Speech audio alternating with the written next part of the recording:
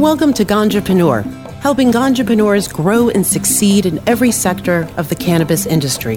Ganjapreneur will introduce you to the cannabis pioneers who are paving the way for future generations. Learn about the shifting landscape of the market directly from the experts and get to know some of the leading minds in the industry as they tell their story of struggles and success.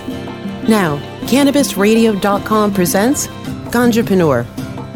Hi there and welcome to the Ganjapreneur.com podcast. I am your host, Shango Los. The Ganjapreneur.com podcast gives us an opportunity to speak directly to entrepreneurs, cannabis growers, product developers, and cannabis medicine researchers, all focused on making the most of cannabis normalization. As your host, I do my best to bring you original cannabis industry ideas that will ignite your own entrepreneurial spark and give you actionable information to improve your business strategy and improve your health and the health of cannabis patients everywhere. Today, my guest is Mark Hubbard, co-founder of Integrity Labs. On the show today, we are going to review the things to look for to ensure you are buying clean and safe cannabis products without mold, harmful solvents, and pesticides. Thanks for being on the show, Mark. Yeah, thanks for having me, Shango. So, Mark, let's start with the simplest of purchases. What should cannabis buyers be looking for when visually inspecting some cannabis flower to buy? Well, depending on the product that you're going to buy, it's going to look in a wide variety of different forms. It could be leaf, it could be tight bud, it could be in a joint where you really don't get to see what the bud actually looks like. It could have keef added to it. There's a wide variety of different products, so you definitely want to look for coloration. No paper or any material that doesn't look right. I doubt most companies would actually package up something like that. So you're going to be kind of limited for what you are looking for.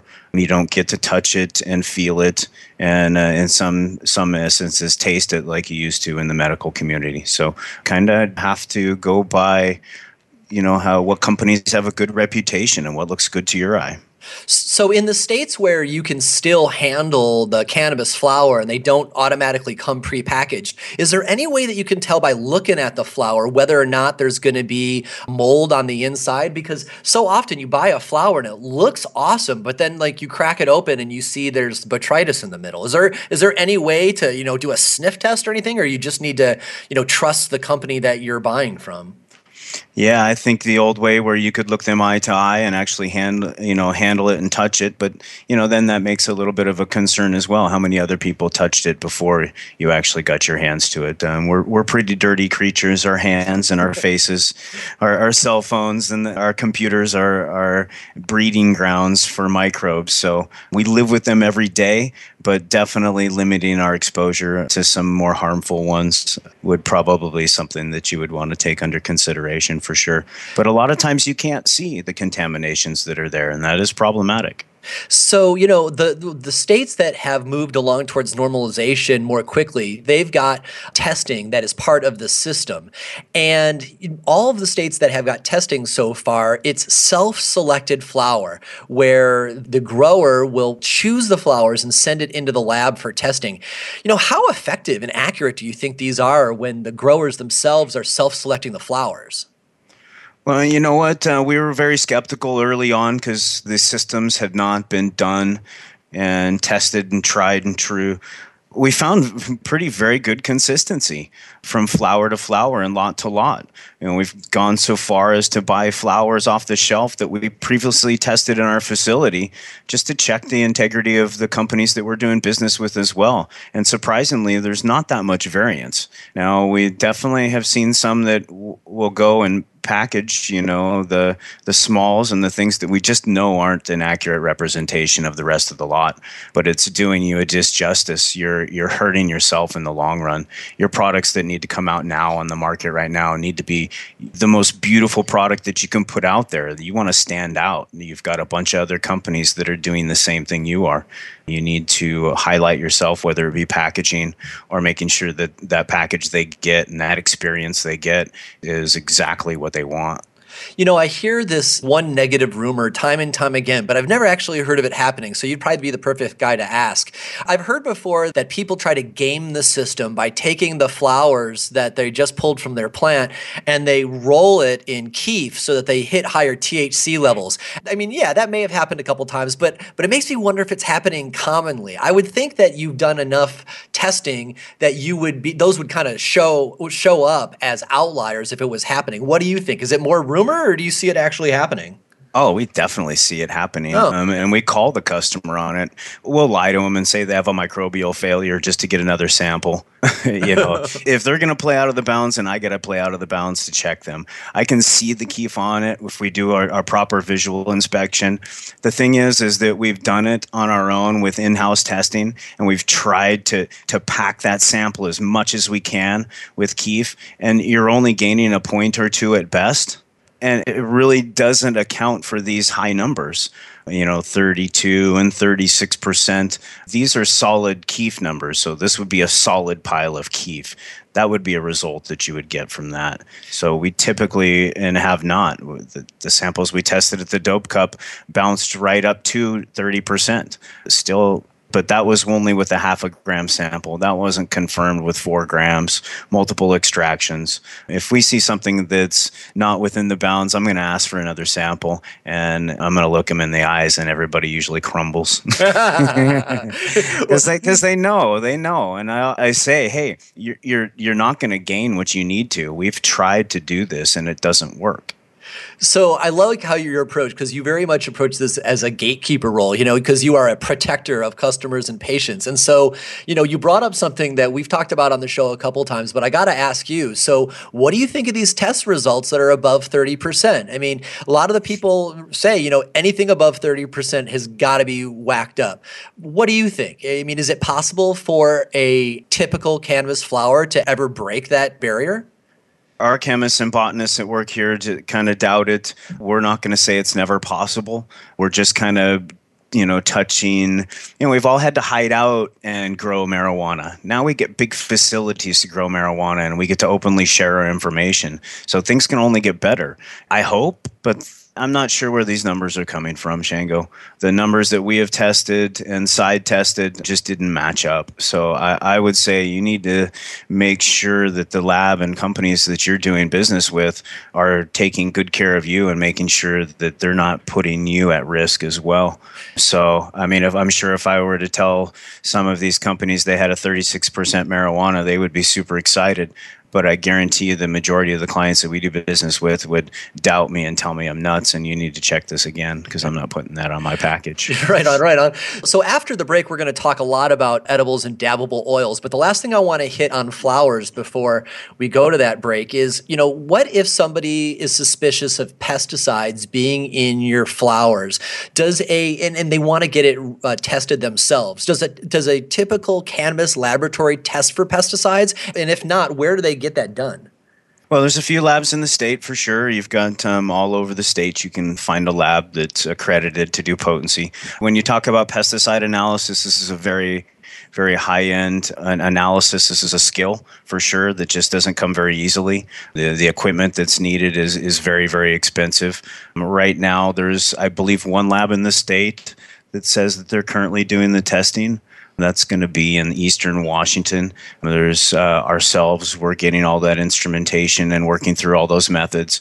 But then again, none of the labs are accredited to do this testing. We're not certified like a federal lab is. There's labs in Oregon that are currently doing this testing, and some are saying they're doing it, and some are. You just got to be careful with who you're doing with business with, for sure. With pesticide analysis, it's very high end, and I wouldn't anticipate anything less than $300 to $400 just for the pesticide analysis. It sounds like it's a twofold issue, both trying to find somewhere to do it and then coming up with the cash. We're going to take a short break and be right back. You are listening to the Ganjapreneur.com podcast. After a short message from the sponsors who made this show possible, Ganjapreneur will return. Ganjapreneur.com, your guide to the cannabis business world. Ganjapreneur.com is a comprehensive resource for cannabis professionals and entrepreneurs. Download the Ganjapreneur app on your smartphone or tablet to catch up on cannabis industry news, scroll through our daily job listings, and learn about successful cannabis companies, executives, and investors.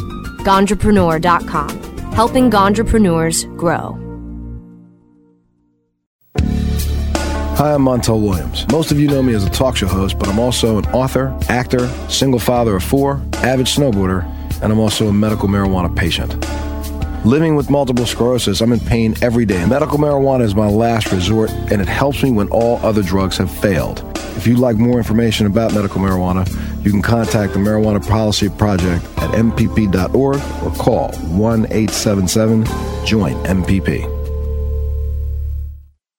Educator, author, and advocate Dr. Mitch Earlywine is here to tackle the burning issues. And I'm here to clear up the myths about cannabis and burn them away with science. CannabisRadio.com presents a no-holds-barred platform that seeks to redefine and revolutionize the entire scope of the cannabis culture while opening the door for more to join the cannabis crusade. Dr. Kevin Hill. You can't ignore the fact that, like alcohol, most people who use don't have a problem. So I think that you need to think about policy in that way while educating people properly about marijuana. I think that's the way to go. Burning Issues, only on CannabisRadio.com. We're back to help Ganjapreneurs grow. You're listening to Ganjapreneur, only on CannabisRadio.com. Welcome back. You are listening to the Ganjapreneur.com podcast. I am your host, Shango Los, and our guest this week is Mark Hubbard, co-founder of Integrity Labs. So, Mark, before the break, we were talking about flowers and how to best buy high-quality flowers that don't have mold and pesticides. But the real thing people are constantly talking about are all the different forms of oil, because whatever is in those flowers that could be harmful is now concentrated into an oil, and so now it could be really harmful. And there's a handful of different types of solvents. We probably don't need to talk too much about, simple bag hash other than the pesticide stuff we talked about in the first part. So let's talk about hydrocarbons to begin with. Propane, hexane, butane, of course, all of these different hydrocarbons that can be used to extract a dabbable oil. What should people be looking for when buying a dabbable oil to keep themselves safe? Gosh, when looking for oil, it comes in all different forms. You can see waxes, which are not going to be clear. You can see shatters that are going to be completely clear, look like a nice little piece of amber. Looking at a product, you're not going to be able to differentiate much. I mean, you definitely don't want anything that's sat around for a little while, because some butane products will have some issues after a while, but you will see some hair growing on it, maybe a white sheen over the top of it. If it's kept in a silicone container, there is a reaction between silicone and butane, so storage of your products is important. So I would look for that for sure. When looking for tests, a lot of people to brag about how low their parts per million are with residual butane, for example. What kind of numbers should somebody be looking for in the ppm to know that the testing that they're looking at is what they want? Well, the state level for residual hydrocarbons is 500 parts per million. That is total hydrocarbons. The residual ethyl alcohol is removed from that number as well. So there are situations, and this is coming up in rule change, where ethyl alcohol extractions or products that are winterized, so this would be any CO2s, any butane extractions that are winterized with alcohol, they will require a residual ethyl alcohol. We don't know what that threshold's going to be.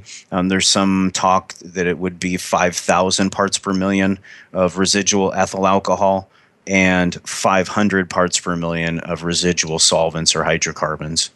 You say the state says 500 ppm, but what do you, would you ingest something at 500 ppm? Do you think that's too high, or do you actually think that there's actually some more room and 800 or 1,000 would be good? I mean, I understand what the state says, but we have a lot of contention from state to state about what is being recommended. As a consumer, what do you think that number is? I think the lower the number, the better. You can get these hydrocarbons out. Does it affect your product? Yes, but you can still get these hydrocarbons out and still have a very good product afterwards as well. So this is definitely a balance. I mean, you could get real excited and say, I'm only going to smoke anything that's under 10 parts per million. Well, maybe you're kind of hurting yourself because that product's had to be so overprocessed that you're losing some of the integrity of what you may want to keep. And in essence, the terpenes and some of the smells and flavors and nuances of the product. In some parts, we see some companies that are working away from the really, really low residual solvents because it takes extra time to vacuum purge those. But also, you kind of get a better product right around the 100 and 150. If we refer to some of the dope cup and not dope cup, but secret cup, smoker cups, we know that several thousand parts per million is a product that people like as well. But as far as what's good for somebody or not, there's listed exposure limits for those hydrocarbons. I don't have that information. That's definitely not my expertise. And we could provide that information or get you link or source information if that's something that you want as far as what OSHA recommends. But then you have to trust what their recommendation is too as well. Yeah. So how about other adulterants that can be added to the oil to change the delivery? Say, for example, a vape cartridge. Vape cartridge companies, they come in a lot of flavors, and some companies have the ability to extract at the correct viscosity to put into a cartridge, and that's a mad skill. But then a lot of other folks kind of make up for that skill by adding coconut oil or vegetable glycerin or propylene glycol for viscosity reasons. Is that adulterant safe for us to inhale? Well, I'm glad you brought up the viscosity part of it because that's a huge concern and problem for the cartridge makers, because when you start to have effects where you have loss in product based on leakage, that becomes a serious money issue. One little secret that people are using is they're just adding a little bit of ethyl alcohol to get that viscosity that they need. And very small amounts of ethyl alcohol are under the acceptable amounts and even under the proposed acceptable amounts, but it gets you the same effect. Now, some that are using coconut oils or vegetable glycols or the propylene glycols or the glycerins, those are a definite concern. I see a lot of information out there about what happens when you dab or vaporize vegetable oils and the fact that they don't fully combust and you're actually inhaling that oil vapor into your lungs, and it's causing some issues for sure. I would think that, I haven't seen any studies about, obviously all three of those are edible, but the idea of combusting them or vaporizing them, it puts me on guard. So would you say that whenever possible, you should try to keep the adulterants out of your vape cartridges? I mean, certainly in states that are just coming online, they may not have that ability yet. But generally speaking, we should be going for as much adulterant-free product as possible, right? For my preference, I would prefer something that's unadulterated. But then again, I definitely understand and have enjoyed the strawberry, the pina colada, and have definitely participated. I think the combustion temperature, I think, is the most concern of when you use these products for the glycols and the glycerins. As far as I know, the vegetable oils and coconut oils should not be used in any vapor products, period. What has been some of the more interesting or even just one of the more interesting ways to game the system you have seen with oils? You mentioned earlier with flour, people will roll it in keef. Well, what's the way to cheat when it comes to dabbable oil? Gosh, the oils come out pretty homogeneous. We don't find much inconsistency within the product. We've started into testing the rosins, and that's been a big interest. Well, what's the difference in the darker color versus the lighter color? And we don't see much difference there either. So that's something that's pretty universal through the CO2s, the butanes, all of the dabbable products, that they're very consistent in potency. And it was very difficult to cheat or game that system for sure. Well, considering I think, go ahead. Sorry. Oh, I'm sorry. I think in reporting is where you tend to see some of the issues. It's a 93% extraction mixed with this, but the label says 93%. So that becomes a reporting and labeling issue, and that kind of puts you at risk for sure. So being transparent, what's in your product is a concern, and we've seen that on the shelves. Right on. Well, we're going to take another short break. We'll be right back. You are listening to the Ganjapreneur.com podcast. After a short message from the sponsors who made this show possible, Ganjapreneur will return. The next generation of vaporizers has arrived. Vuber vaporizers are blazing the way with unparalleled technology for oil, concentrate, or dry flower pens. Providing unsurpassed customer service and expert craftsmanship, Vuber vaporizers use cutting-edge technology, providing a power-packed, smoother vapor with a lifetime guarantee. Experience vaporizing the way it was meant to be. The Vuber way.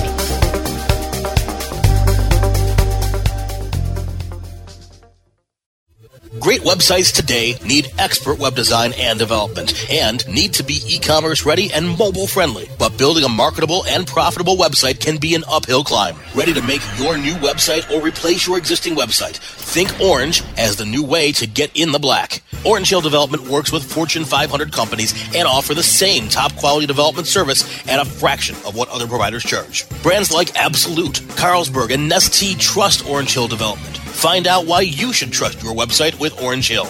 Contact Orange Hill for a consultation today at orangehilldevelopment.com. Mentions the Stoner Jesus Show podcast on cannabisradio.com. And don't try to debate me on something. Motherfucker, I can't do many things well, but words are my shit. The Stoner Jesus Show, live Mondays, Wednesdays, and Fridays at 8 p.m. Eastern, 5 p.m. Pacific. Or find the Stoner Jesus Show podcast on demand at cannabisradio.com and stonerjesus.net. Peace, bitches. We're back to help ganjapreneurs grow. You're listening to Ganjapreneur, only on cannabisradio.com. Welcome back. You are listening to the Ganjapreneur.com podcast. I am your host, Shango Los, and our guest this week is Mark Hubbard, co-founder of Integrity Labs. So, Mark, on the first two parts of the show, we first talked about flower and how to correctly choose flower that's going to be safe to smoke. And then in the second part, we talked about oils. Let's talk about edibles here in this last section. I can imagine that edibles are probably the most difficult thing for you to test in the lab. Would that be true? I would have to agree with that, most definitely. Yeah, I would actually think that you actually probably need to invent some new ways to test different types of edibles because a gumdrop is really different than a brownie, which is going to be really different than a syrup, an infused syrup of some sort. Yeah, correct. And then you start adding in all of the preservative agents and stuff, and it just compounds things for sure. So you have to definitely read through the layers of flour and egg and sugar and get down to the very, very small amount of THC, which is a very impressive goal. I have to tip my hats to these edible makers because to formulate something into 1,500 item batch and get the accuracy of 10 milligrams is impressive. So yeah, that's exactly where I wanted to go with this too, because I have seen a lot of variation in the early days of the milligrams that are labeled on the package versus the experience, right? And so, we understand that edibles themselves is a developing art, but at the same time, cannabis labs across the country are a new art as well. As both someone who runs a analytics lab and as a cannabis enthusiast, how reliable do you think the milligram suggestions on the packages are across the country? I think the edible makers are under the biggest microscope for sure. Can't have brightly colored packages. They're going to have to potentially have a Mr. Yuck sticker on their product.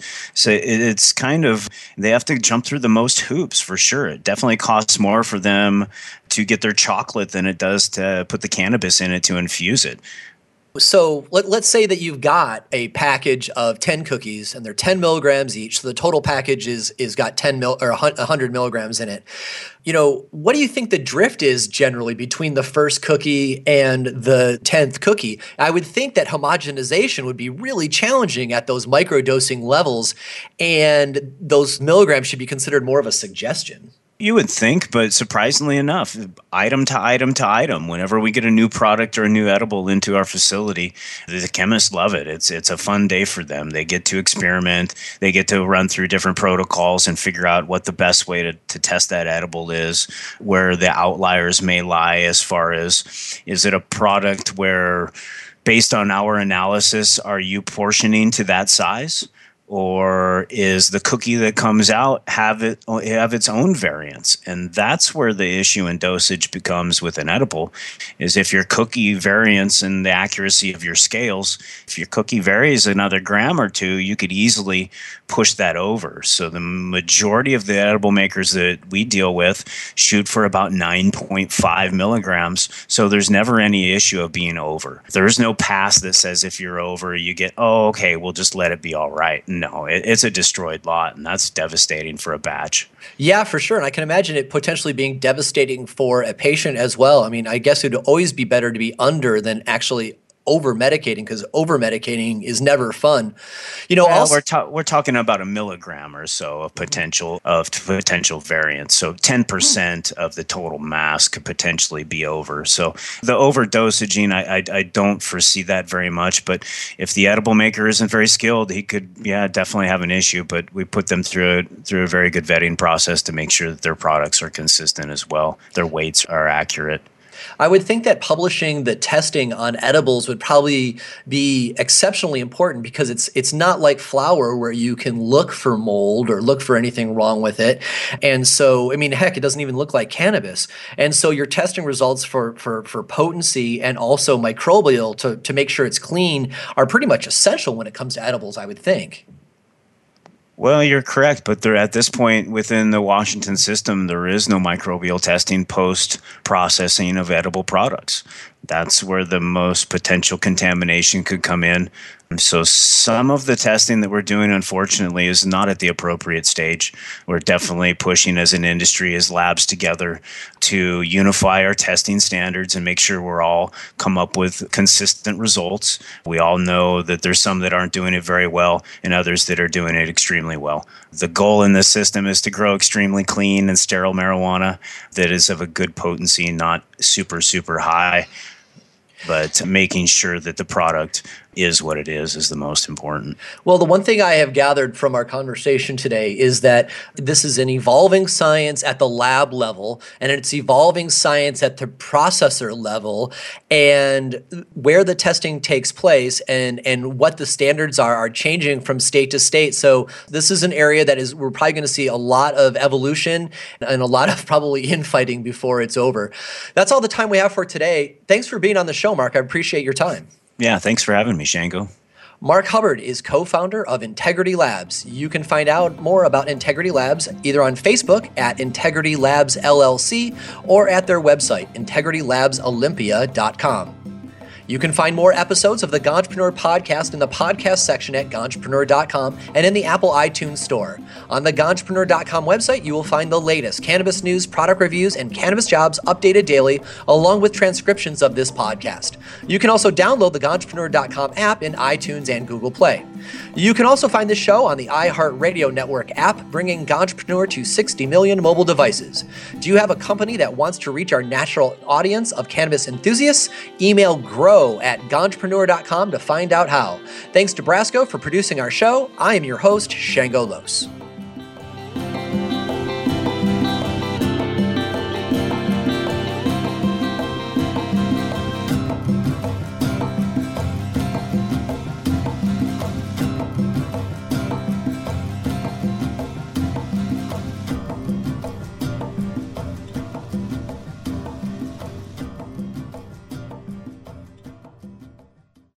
The opinions expressed on this CannabisRadio.com program are those of the guests and hosts and do not necessarily reflect those of the staff and management of CannabisRadio.com. Any rebroadcast or redistribution without proper consent of CannabisRadio.com is prohibited.